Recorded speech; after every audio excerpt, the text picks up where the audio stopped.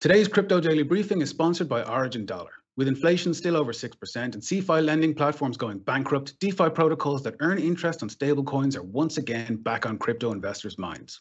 APYs on Aave, Compound, and Curve are currently around 2%.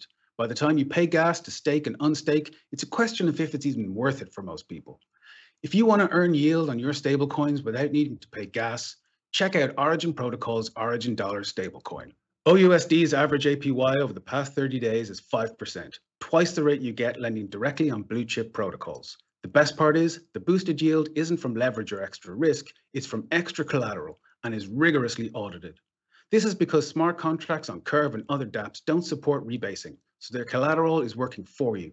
The way Origin describes it, for every $1 of OUSD, there's more than $1 in DeFi working for you. Origin wants you to know as the collateral earns yield through these dApps, the protocol routes rewards to your wallet on a daily basis. Do nothing and your OUSD balance grows daily. If you want to put your stablecoins to work, check out Origin Dollar's website. You can mint OUSD from the dApp or swap your stablecoins for it on Uniswap to start earning today. For those holding ETH, Origin Protocol is teasing the release of OETH, which does everything OUSD does, but for Ether. It holds liquid staking derivatives to optimize yield. Follow along on Origin Protocol's Twitter and Discord channels. Visit realvision.com/Origin Dollar to learn more.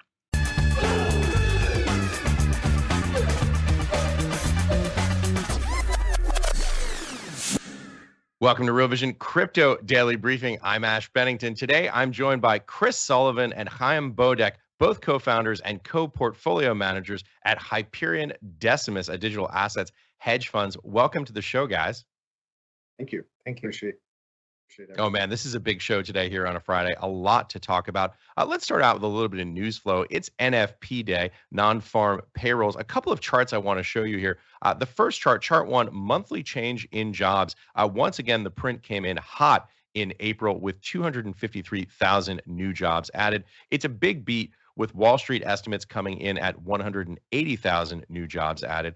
The chart that you're looking at right there probably tells the story best. You can see those job numbers tailing off and now spiking up again. That's the most recent month on the right there in orange. Adding jobs is obviously a good thing for workers, but it puts the Fed in a real bind, particularly with everything that's happening right now in the regional banking sector. Let's take a look now at chart two, hourly earnings versus CPI. This may look a bit like a Goldilocks scenario when you see inflation rolling over and the increase in earnings from the pandemic lows, but it is definitely not. While inflation is broadly declining and wages are rolling over a bit, inflation right now is still 2.5x the Fed's target. We're looking at CPI here, not the preferred's target that the Fed uses of PCE, that's personal consumption expenditures.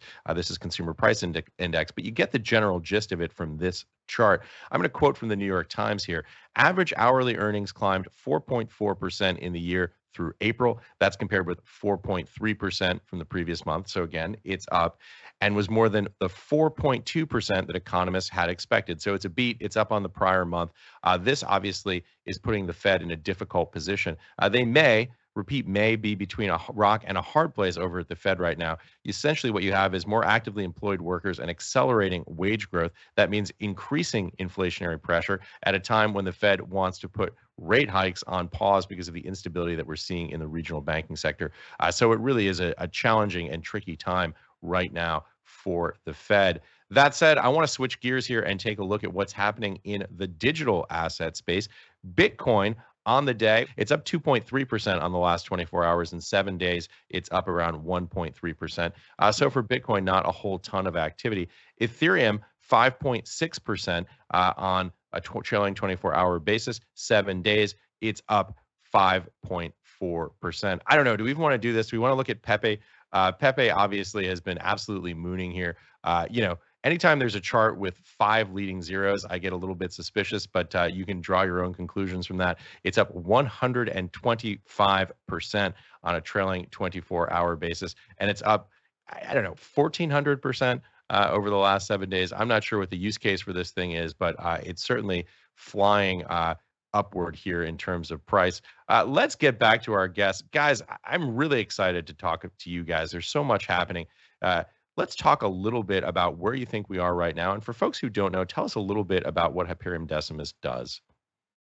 Sure, we're a multi-strat that's quant driven, kind of in the OG category for vintages of hedge funds in the space. And we just combine a portfolio of fundamental conviction names that we hold for long term and look to accumulate more with differentiated and non-correlated quantitative and systematic strategies, so that we're kind of smoothing out the volatility of the space over time and kind of live in between drawdowns and not over leverage our skis on the upside. We actually don't employ any leverage within the fund, which has helped sustain our returns over time. But definitely always are underwriting projects both in the DeFi space and the L1, L2 space, are up to speed on all of the roll-ups and different types of technologies that are rolling out that can batch and combine staking and restaking.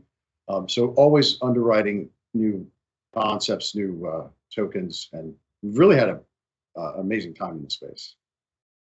Yeah, you guys are really OGs in this space. I know we're going to talk about what's happening right now from a legal, regulatory, and compliance front here in the U.S., but this bears on your experience, on your background, what you guys have both done in the space in terms of participation, in terms of whistleblowing, in terms of a lot of different things. Talk a little bit about that. Chaim, why don't you jump in and give us a little bit about your background as well? Well, I started out in the options industry, and that was in the late 90s, and I took like the straight route for quite a large part of my career. Ended up running global option market making at UBS Investment Bank, and then jumping out to start my own high frequency option trading firm in 2007. 2011, I took the path, the road not traveled, and I became an SEC whistleblower. Since then, we launched the fund in 2017, and I do a lot of other things. But in terms of like whistleblowing, I have been active with probably at least 20 investigations over the last 12 years with the SEC. Awarded 2 major multi-million-dollar awards for the work, and I'm my first major whistleblowing experience was turning in undocumented features that were used by high frequency trading firms, and Direct Edge, which was owned by Bats, was fined $14 million for those. So I was completely vindicated on that. The work I did then resulted in over 500 pages, according to Stan, our regulatory officer here, over 500 pages in the Federal Register where exchanges were forced to disclose features that they had provided high frequency traders and didn't really tell anyone else about. So, that was a major contribution in terms of the evolution of the U.S. market system that I'm known for. I think I'm in with 4 documentaries on this. There's a book written about it called Dark Pools. I've written 2 books, The Problem of HFT and The Market Structure Crisis. Problem of HFT actually became a lawsuit that went all the way up to, was actually appealed to the Supreme Court.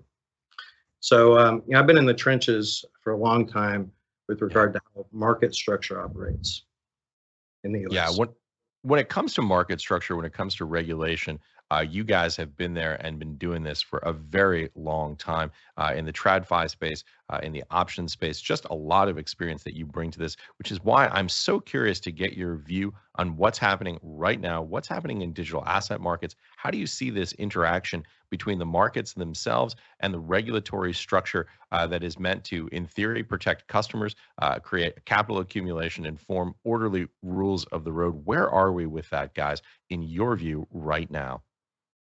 I thought things would be better by now. I've been, as I said, I got into the market reform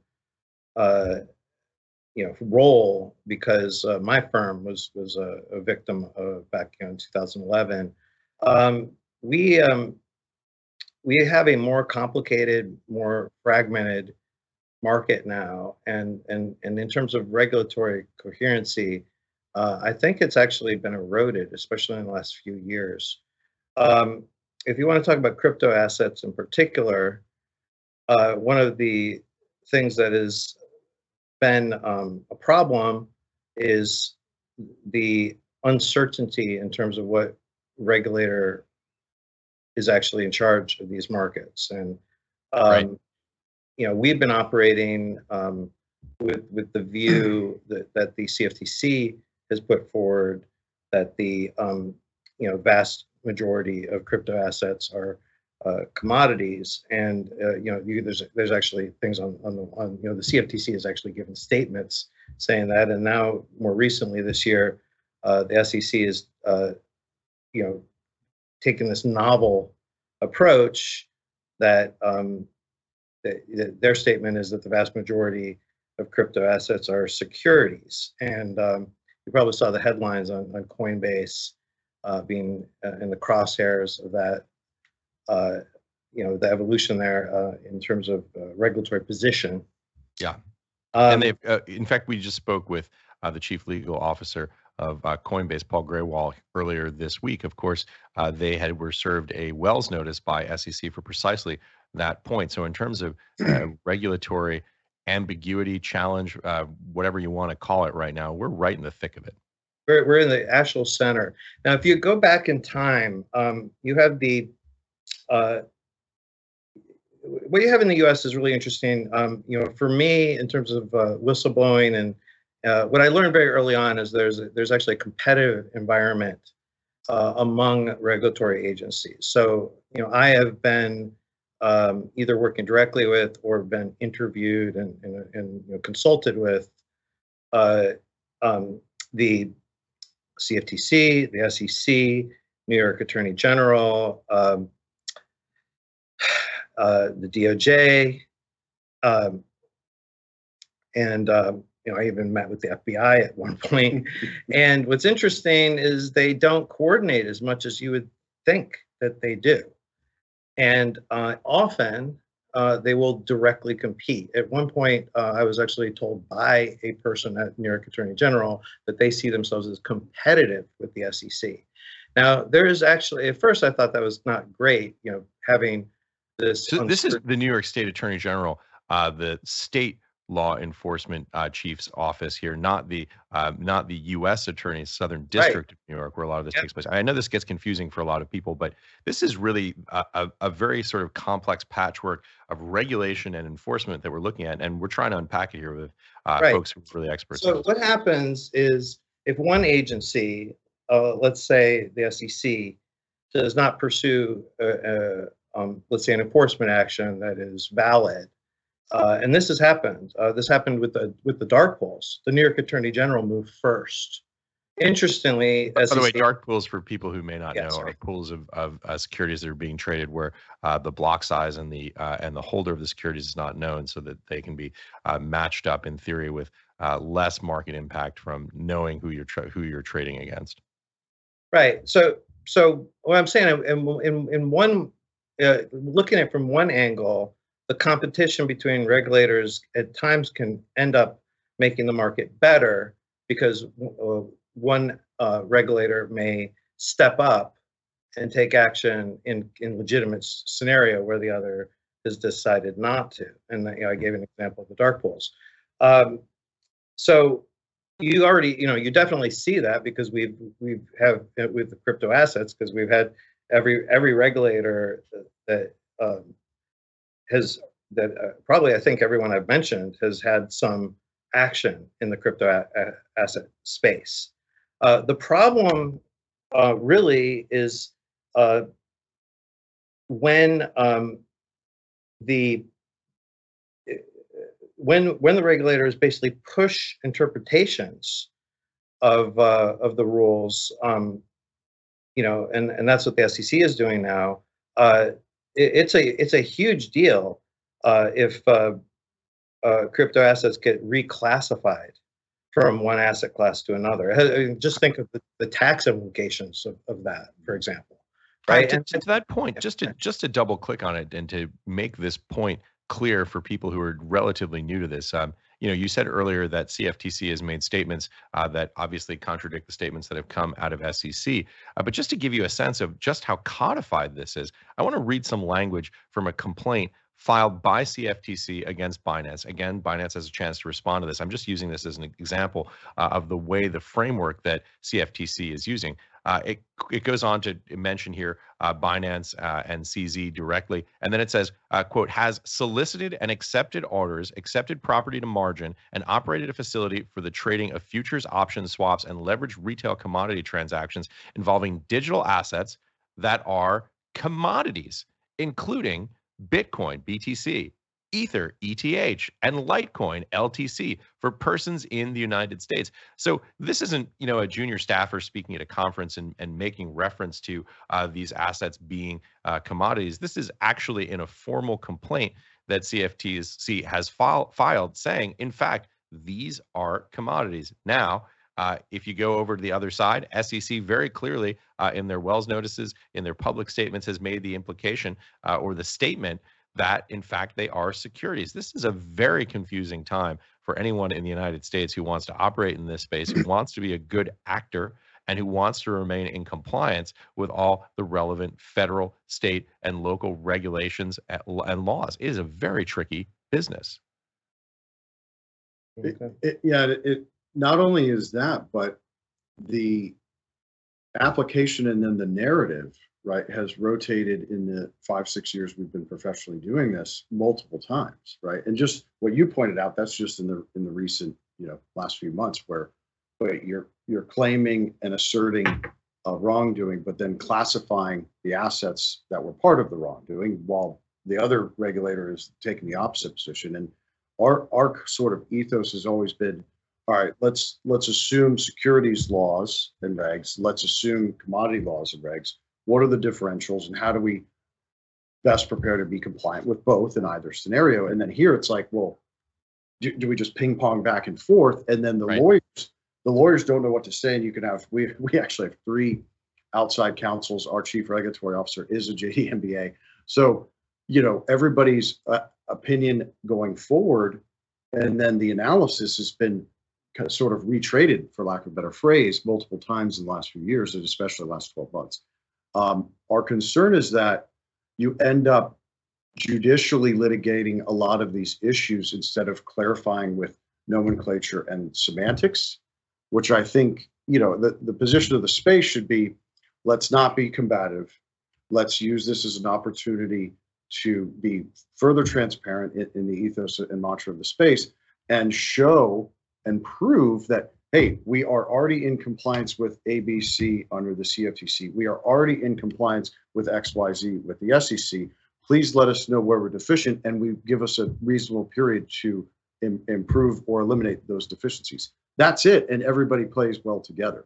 That being said, none of the concerns that we would have as investors or business owners have been assuaged by any of the, current actions or lack of action, whether it's supervisory or consumer protections, which to me, rings true the most, because as long as consumers are protected, then if the big boys and girls lose money, who cares, right? Like that's they can bet whatever side they want. But and in fact, one of the reasons we've probably seen this upswing in regulatory and enforcement action is because retail customers in the United States got hurt around FTX, and it is a real challenge. Listen, to exactly that point, guys, I want to bring this conversation up to a level where folks who are out there in the retail space who are thinking about this can have some takeaways and try and understand it.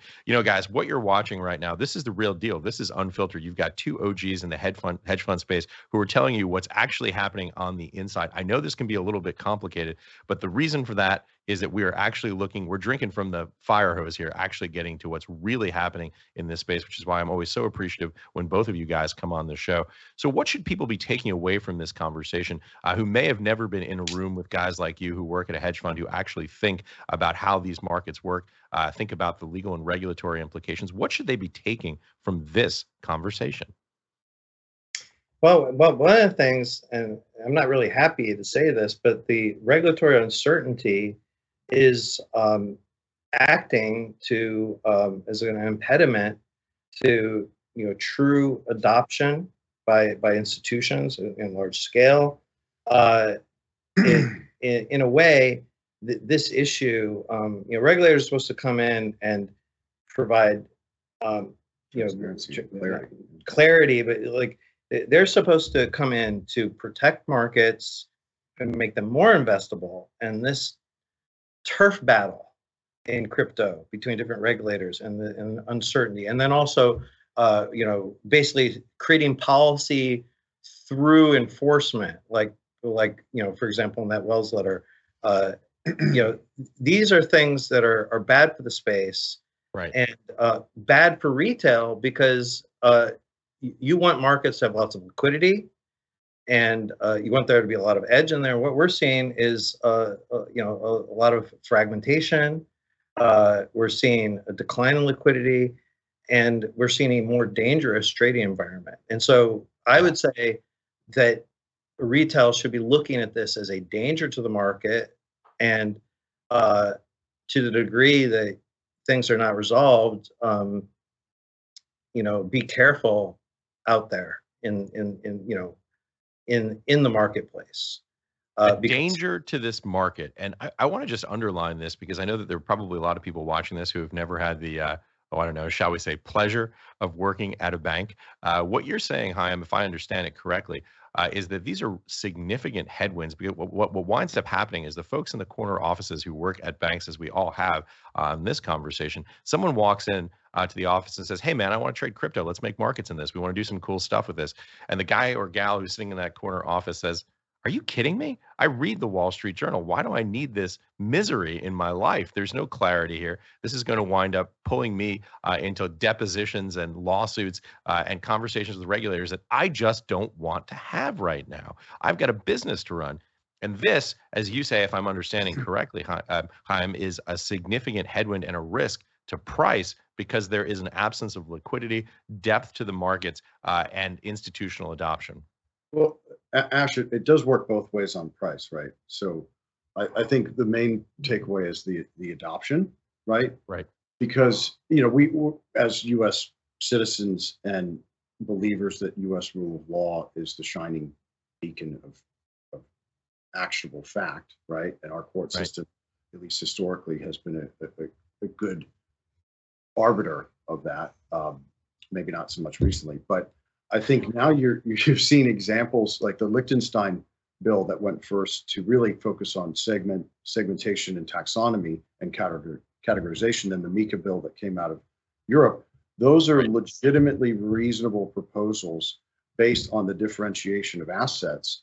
And not only do we risk economic and jobs and business formation in the US by not collectively setting standards and rules and procedures, but we also are alienating a massive innovation marketplace globally, a massive philosophical movement for decentralization, which we're literally it's just going to push it overseas, and that's the issue. I mean, Coinbase has said that publicly.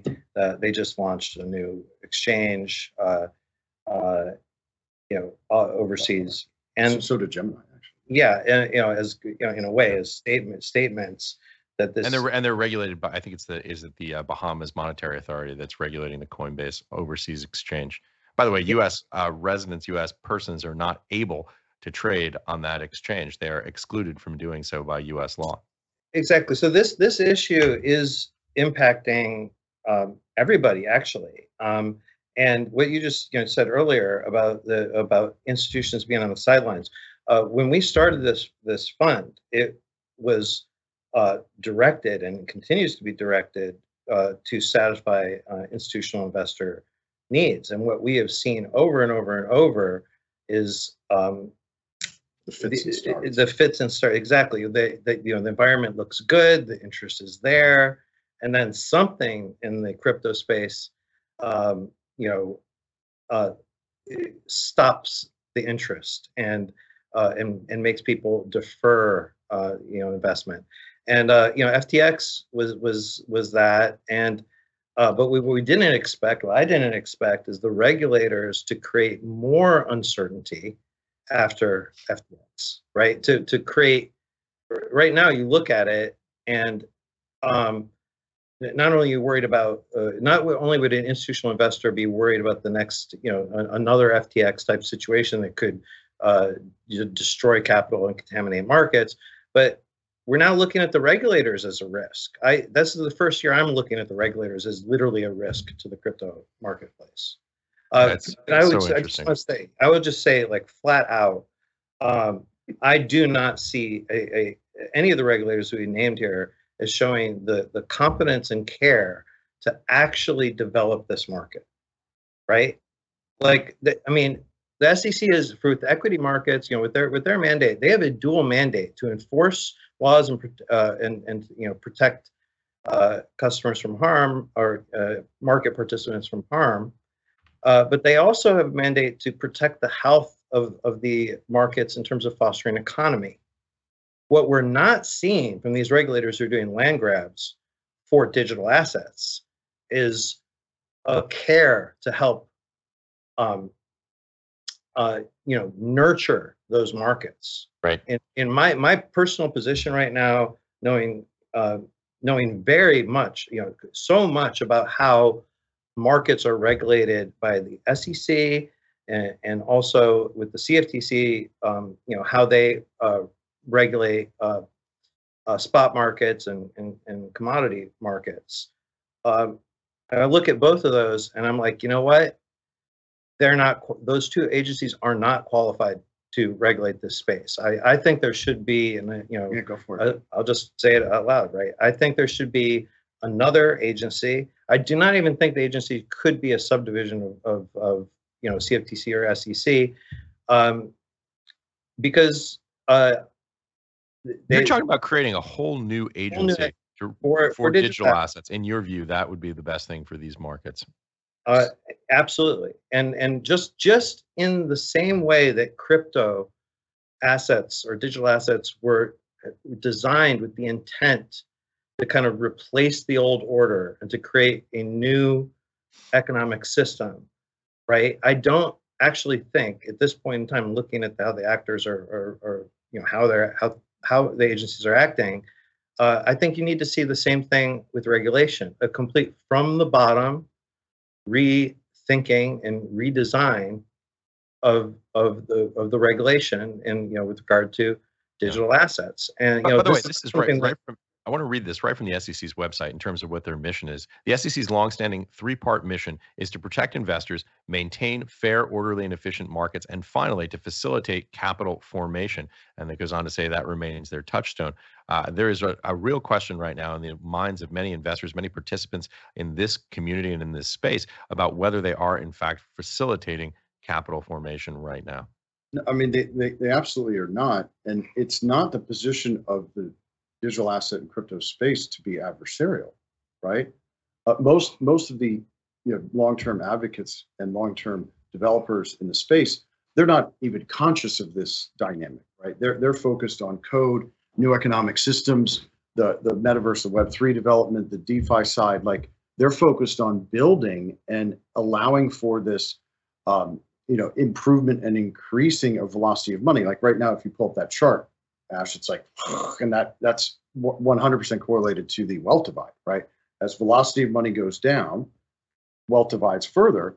And instead of fostering or even just applying the existing rules and regs, which really, in my eyes, have never prevented calamity anyways. So unfortunately for all of the taxpayers of the US, like, even though we fund these organizations, they've not prevented Enron or WorldCom or 08 or 87, 89 savings and loan, or even what's going on right now in the banking system. I mean, it's laughable. No one's paying attention to duration mismatches, or we got a fake mark to market at 100 cents on the dollar because you're bankrupt. I mean, it's just. Yeah, and now, by the way, you can just pick up your cell phone and move money in 45 seconds to another bank that you believe is going to be better backstop. Maybe it's a GSIB. So there is this sort of rising risk coming with the technology, and of course the cyclical story of rising rates. By the way, if anyone wants to take a look at the chart that Chris is referring to, it's the velocity of the M2 money stock. That's M2V on the Fed-Fred database. Guys, I want to jump in here because we have. And I know this sounds like a line, but it's true. We've got the smartest viewers in the space. These questions are always unbelievably great. Yep. And I want to get to some of these questions because our audience is very sophisticated on this. This first one comes to us from William on the Real Vision website. If the SEC were to get its way and ETH were declared to be a security, what would be the worst that would happen to ETH, since brokerages of ETH would simply migrate to, say, the UK? If the SEC were to prevail, could ETH simply comply and register as a security with little harm to investors? What an interesting question. Yeah, that's it's like 15 questions in one to unpack. But that's reason, man. That's what we expect. Yeah. So theoretically, the registration and the requirements are easy. You hire securities counsel and you show like what you fall under as far as, is it an investment contract, is there an expectation of profit, yada yada yada. But ETH's already a commodity. It's not debatable. The 100% of issuance is out there. It burns thousands almost every day. It's almost every day deflationary. So it to me, it cannot be argued on the merits that it's a security. Where you could get the delineation is those that are offering it, separating exchange and broker dealers and semantically identifying that and saying that here's an offering of an investment contract through this vehicle or product that does constitute an investment contract, therefore is a security. But as far as like the ETH founders and foundation and community, like going through that process, I think they would obviously be willing to do that, but there's just no way that it's a security. Absolutely. I'm just not even sure how you could have a registration for a decentralized digital asset like ETH. I just don't, and I'm not being critical here. I'm just trying to get my head around how SEC regulation would apply to something that's run by a foundation and not a board of directors, not a company, not a traditional corporate structure. It's just a really hard thing to understand. Well, it's not a for-profit operation either. I think the question is to what end, right? And this is basically just interference in the growth of the asset, right? I think one place in terms of microtransactions, that type of constraint. I mean, can you imagine if we had to, if a regular like PayPal, we had to use. PayPal transactions all of a sudden were deemed securities, and that, like how would the market operate if payments went to securities? Well, that's exactly what they're saying. They're saying that these crypto assets, digital assets, which are so integral to payments and micropayment systems, are securities, and that puts it into an entirely different jurisdiction where most institutions are not registered to handle them, right? It's really not being managed with the kind of the idea. It's really reactionary. It's like, well, okay, no one is overseeing it all, so SEC's got to do it, but if they're going to do it, they also need to protect the purpose and the growth potential and usage of this asset class, which they're not involved in at all. Really, and that's exactly what we were just talking about before in terms of the triple mandate that SEC has. I just want to move on because we've got so many great questions here. This one comes to us from Ralph on the Real Vision website. Boy, this is a good one for you guys because I know you're going to have data on this. Could you expand on the decline in liquidity in crypto markets? How do you think about it? And which liquidity metrics do you find more or less useful? The fun and pain in the neck part about crypto is the jurisdictional siloing of capital, right? And then the on-chain component creates new and interesting data sets, both first derivative, second derivative, et cetera, for us to analyze. So it's really fun, a lot of wanderlust and exploratory analysis, applying alpha concepts from the traditional markets. But you can come at that a number of different ways. If you isolate to Bitcoin, right? 53%-ish was pulled off exchange to cold storage. The duration, once something goes to cold storage, becomes a year to 18 months when it's held. So that's one liquidity draw that's a positive. In Bitcoin, et cetera, here's one that's a negative. Well, Pine pointed out market makers, right? Well, if a bank or a hedge fund or prop firm had a market making desk that was creating liquidity in Bitcoin and they're US based, and now they're like, well, just like you said, Ash, we can't get sued and if we're only going to make 20 bips a trade, but then we're going to have 500 bips in legal costs, then we're going to withdraw. So we've seen that in order books. You know, we can't name names, right? But you could see it in order books, both top of book and far out. And then you see liquidity migrate to venues and jurisdictions that arguably aren't, certainly not as safe for retail investors, and not as safe for professional investors. Like, you know, we're one of the only funds that didn't have all of the above. I won't pick on any of the bad counterparties, but we underwrote them, and through that underwriting and diligence decided that we couldn't measure a lot of things and therefore would not participate. Right. Chris, I appreciate the elegant circumlocution there. I know there are a lot of things that you can't say because you guys are a market participant and are working with these counterparties. So I appreciate you giving us this view. Guys, I could go 6 hours here, but unfortunately we're already over time. Fantastic to have you guys join us. Chris, you got one more thing you want to add? Yeah, I just wanted to finish the question, answering the question for Ralph. So then you want to look at DeFi for really the signaling for adoption, and then looking outside of BIT and ETH liquidity, because that's where participants are both in there and going to be there forever by choice, or perhaps trapped. So I think that from a signaling perspective and understanding the scope of the nature of liquidity and how it's cyclically rotating in both short term and long term, that's a good thing to monitor and keep track of. And DeFi is the place to get those price signals. Chaim, final point that you wanted to make? Oh yeah, I was just going to say, one of the ways that you know, a surrogate for liquidity is really slippage and trading costs, and right. Of course we measure that very accurately. So when we say, you know, liquidity is down, we're really talking about specific venues are no longer functioning, giving us the neutral volume that we want. I mean, one way to think about liquidity is, if you disagree with the market, you can trade all day. I can trade a ton of volume by being wrong, but getting out there and trying to match with other parties when you're right is very difficult. And as liquidity goes down, it becomes more and more difficult. You'll see that in your transaction costs. Nothing worse than losing money on a trade by transaction costs when you're right. Guys. Exactly. Fantastic. I mean, this is it. If you, I know this conversation goes into the weeds, but if you made it through, this is it. You got to be in the room to listen to this unfiltered conversation. Really fantastic, both of you. I hope we can come back and do this again soon. Thank you. Thank you.